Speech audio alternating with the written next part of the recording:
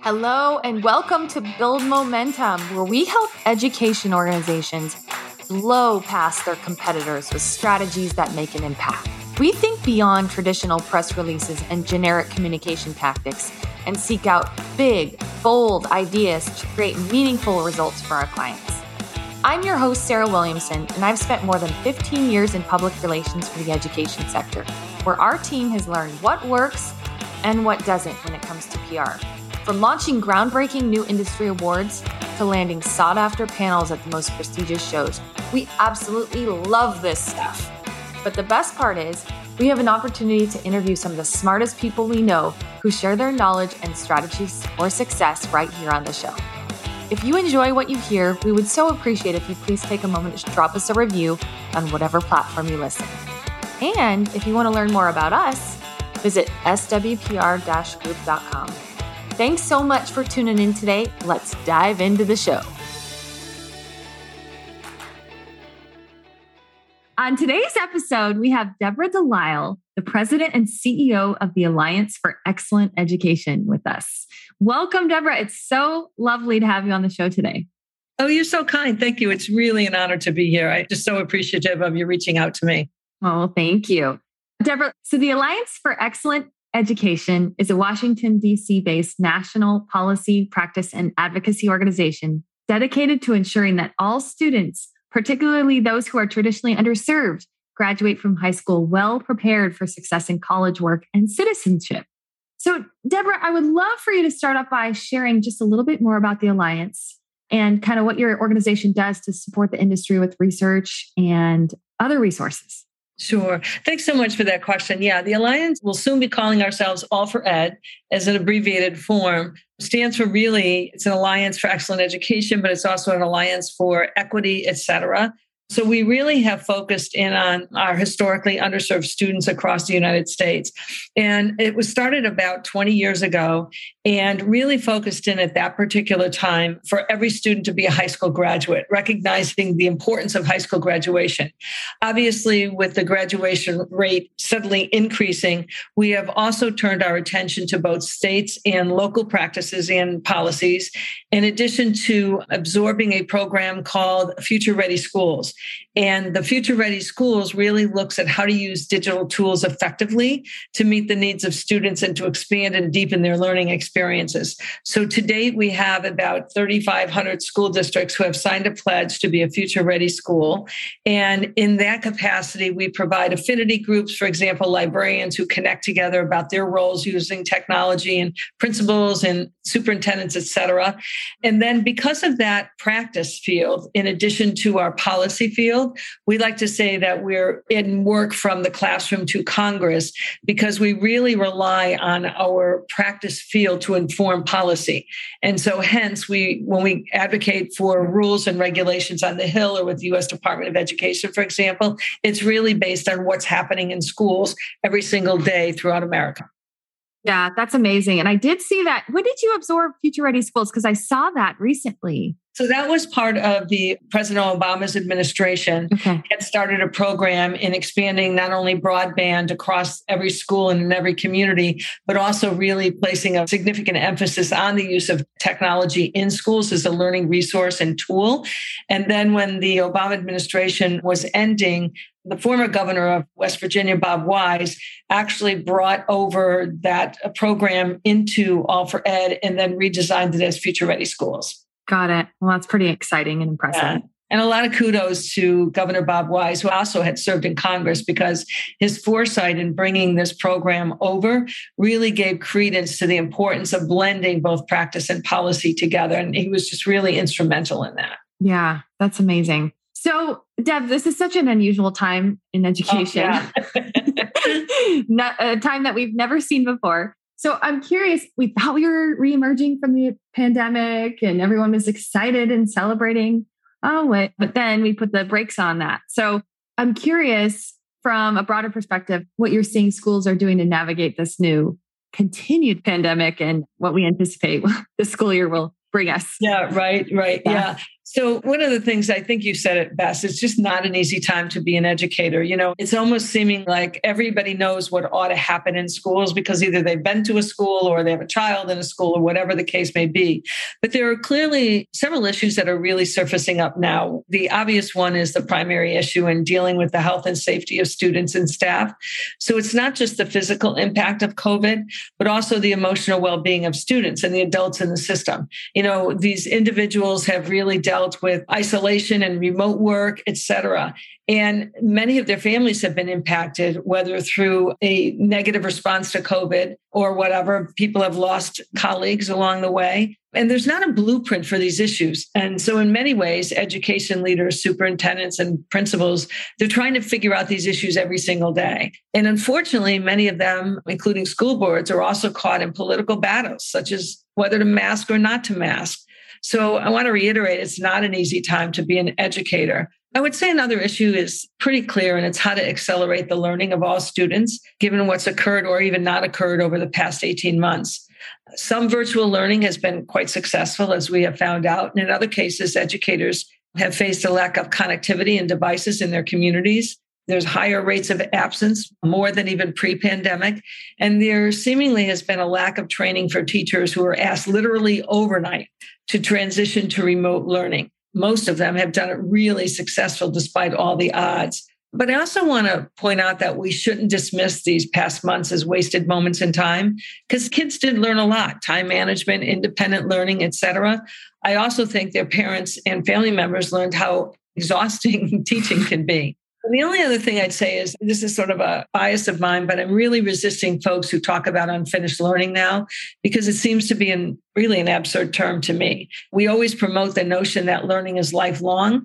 So the term unfinished learning, I think, misrepresents the total educational experiences that for all of our kids. So I suggest that we now need to focus on the acceleration of learning for all kids, understanding where they are academically at this point in time and moving them forward to gain the necessary skills to keep propelling them on their learning trajectory. I love that. I totally agree with you. I think if we focus on the future rather than looking in the rearview at how we failed, we're going to get pretty depressed and live in that murk and mire. I think we need to focus on what we can do for the future. I love that. That's amazing. Okay. So Deb, a lot of people are talking about reimagining education right now. What are your thoughts on this? Yay. Yay. Right? Yeah, exactly. It's terrible that something that such as a pandemic really is forcing us to this issue, right? I totally agree that this is really one moment in time to rethink learning, the how and the where and even the why of education. And I am a big supporter that we cannot go back to what was. Just when people say we have to go back to being normal, we weren't normal before. And many kids didn't succeed in a system like that. So especially historically underserved kids, we cannot go back to what was because it didn't work for everybody. So I think we really need to just pause. We need to use this time and space, and it's a limited opportunity for sure, to rethink the possibilities that can exist to engage more kids more robustly, for example, to utilize their talents and aspirations and redesign how schools work, including the incorporation of personalized learning, rethinking time and space. It's so formulated on a calendar. So how are we thinking about, do kids always need to be in their formalized structure from a certain period of time to the end of time, 9 to 3, 8 to 4, whatever it is? I think we have to rethink the role of teachers and have them facilitators, if you will, of relevant learning experiences. And most importantly, I think we really have to think about how we utilize our financial and human resources to ensure equity of opportunities for kids, providing more to those who need it the most. We have to be on kids becoming what I always call expert page turners in their textbook, page 1, page 2, page 3, right? And the memorizers of facts into deeper learning experiences that really propel kids forward. With the influx of the federal monies now coming into school districts, as well as just taking a pause, if you will, to learn what we did and didn't do well over the last 18 months, can really move us forward in rethinking education as a whole. Yeah, I think it's pretty rare that you have an opportunity to sit back and think about, what have we done well in education? What haven't we done well? I mean, this is such a unique time that we have to reflect. And I just hope we use it for good. Oh, I'm with you. Yeah.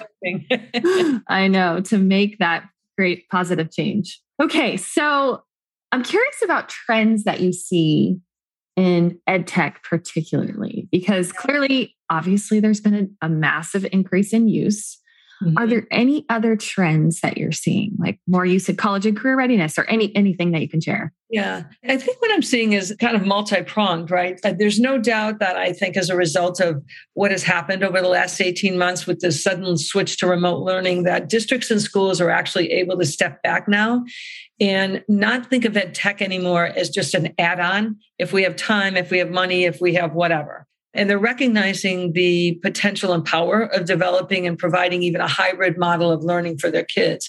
So people are now pondering the effective use of technology as a tool, from providing online classes or courses for credit to providing academic support and knowledge acquisition through the use of technology. And I think this really needs to be an area of priority for everybody across the country. We've worked really hard at the Alliance to help expand broadband into communities. We found out last year the numbers of kids and families not connected was just staggering. And even more importantly, what we found is that kids didn't always have access to devices. So harnessing the power of ed tech to accelerate and deepen learning for all students absolutely should be at the forefront, based on even what your prior question was about, redesigning learning and teaching and learning, right? So what's clear is that the use of technology cannot be pushed without investing in professional learning also for educators, because too often we view them as being able to just pick up that tablet or their phone and use it constructively with kids. And what the past 18 months has taught us is that this is not necessarily the case. They need time to develop skills. They need to be engaged with networks of peers across our country, whether by grade levels or content areas. And they need time to share promising practices across those networks. We can't expect people to be just absolutely perfect in utilizing ed tech.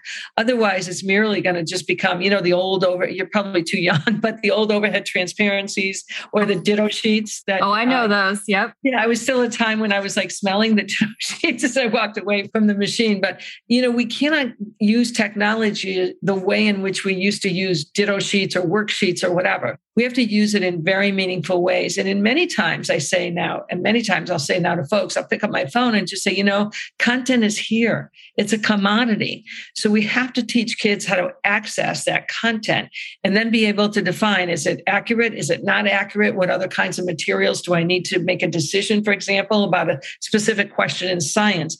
That's what we need to be teaching kids in order to prepare them for their future and not for our present. Right. I love that. I also think, when you think about professional learning for teachers, it needs to be supportive and empowering so that they feel like this is actually making their lives easier and not one more thing they have to do. Yes, absolutely. I think that's such an important point. I'm glad you bring that up, because too often we'll say, well, just do A, B, and C.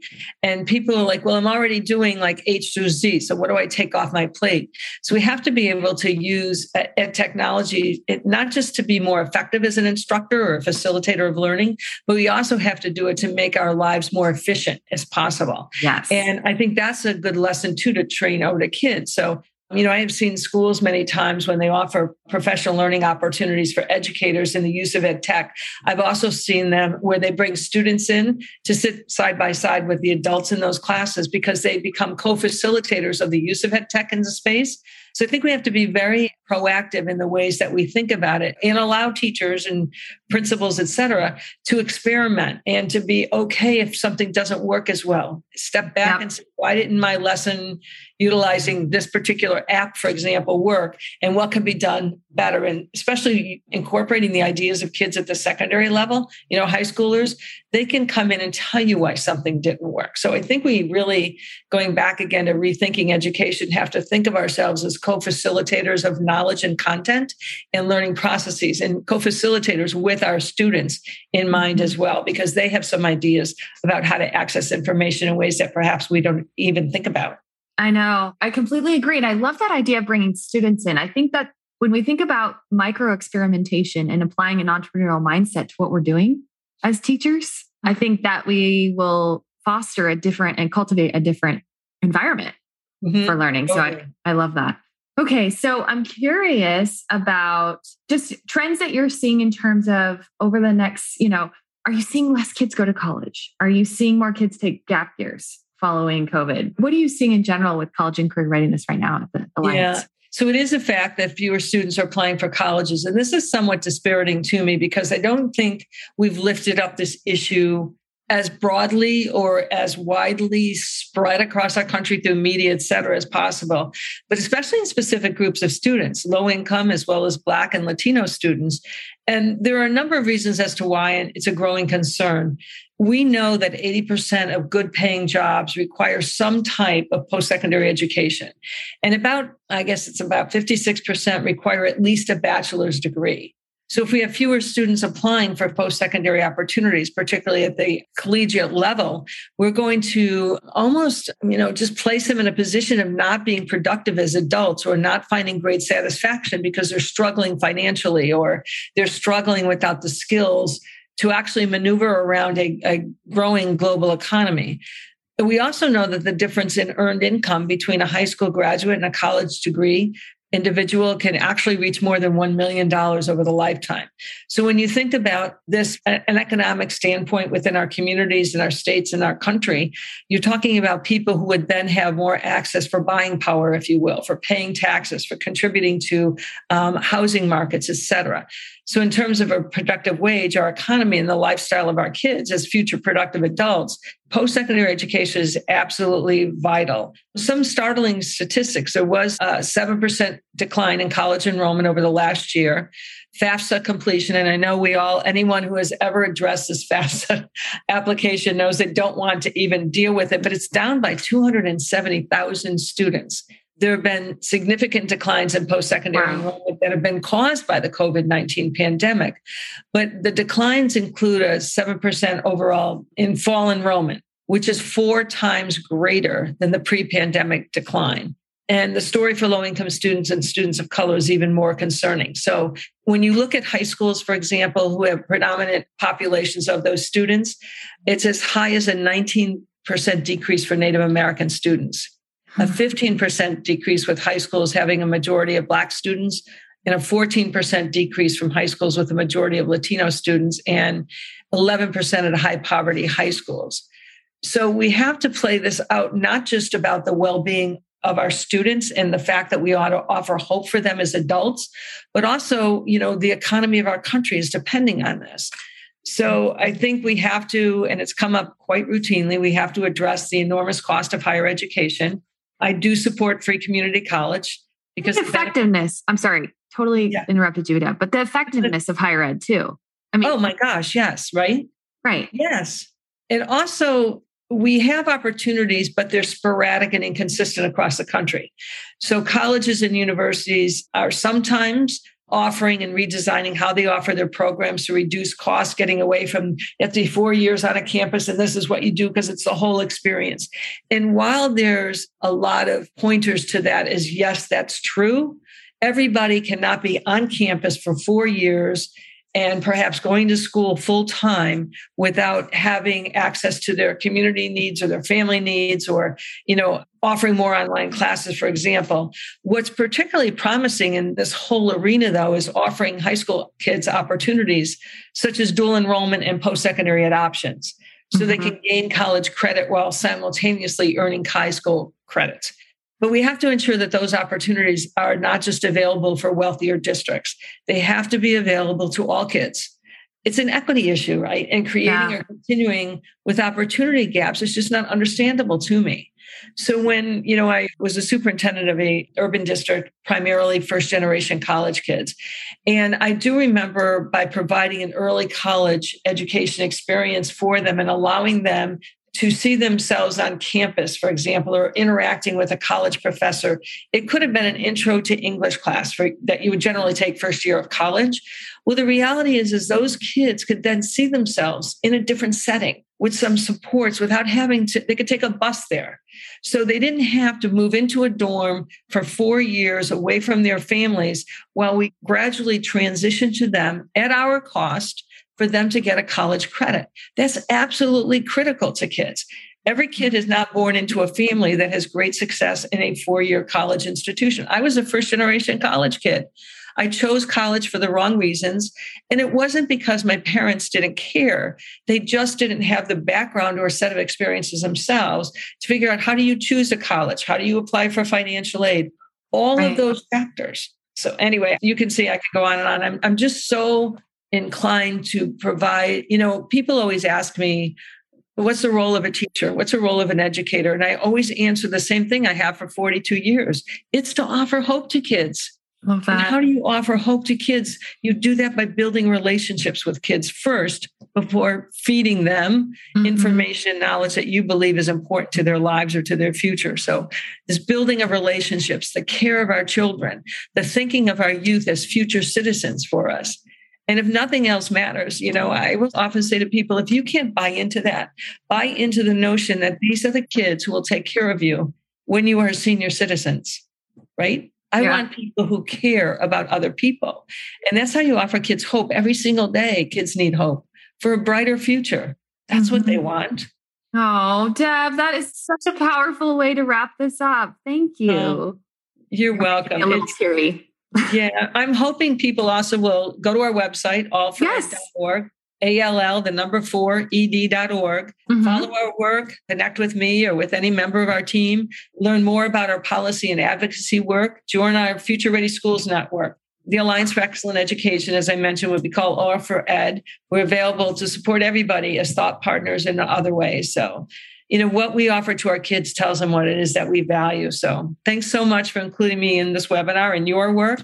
And most especially to our viewers, thanks for your focus on helping every kid to receive the education and be provided with opportunities that we want for our own kids. Let's offer them hope every day, every student, every day. That is a wonderful way to wrap this up. Thank you so much, Deb. It's so wonderful to have you. I look forward to staying in touch. And yeah, please stay in touch. And thanks so much for having me. I really appreciate it. Thanks so much. Bye-bye. Thanks so much for tuning in today. If you enjoyed the show, if you wouldn't mind leaving a review, we'd be so grateful. This helps other listeners find and learn about our show. And please reach out if you're interested in learning more about how we can elevate the leaders of your organization with our PR services. If you'd like, you can even shoot me a direct email at Sarah, SARAH, at swpr-group.com. I look forward to hearing from you, and we will see you next time.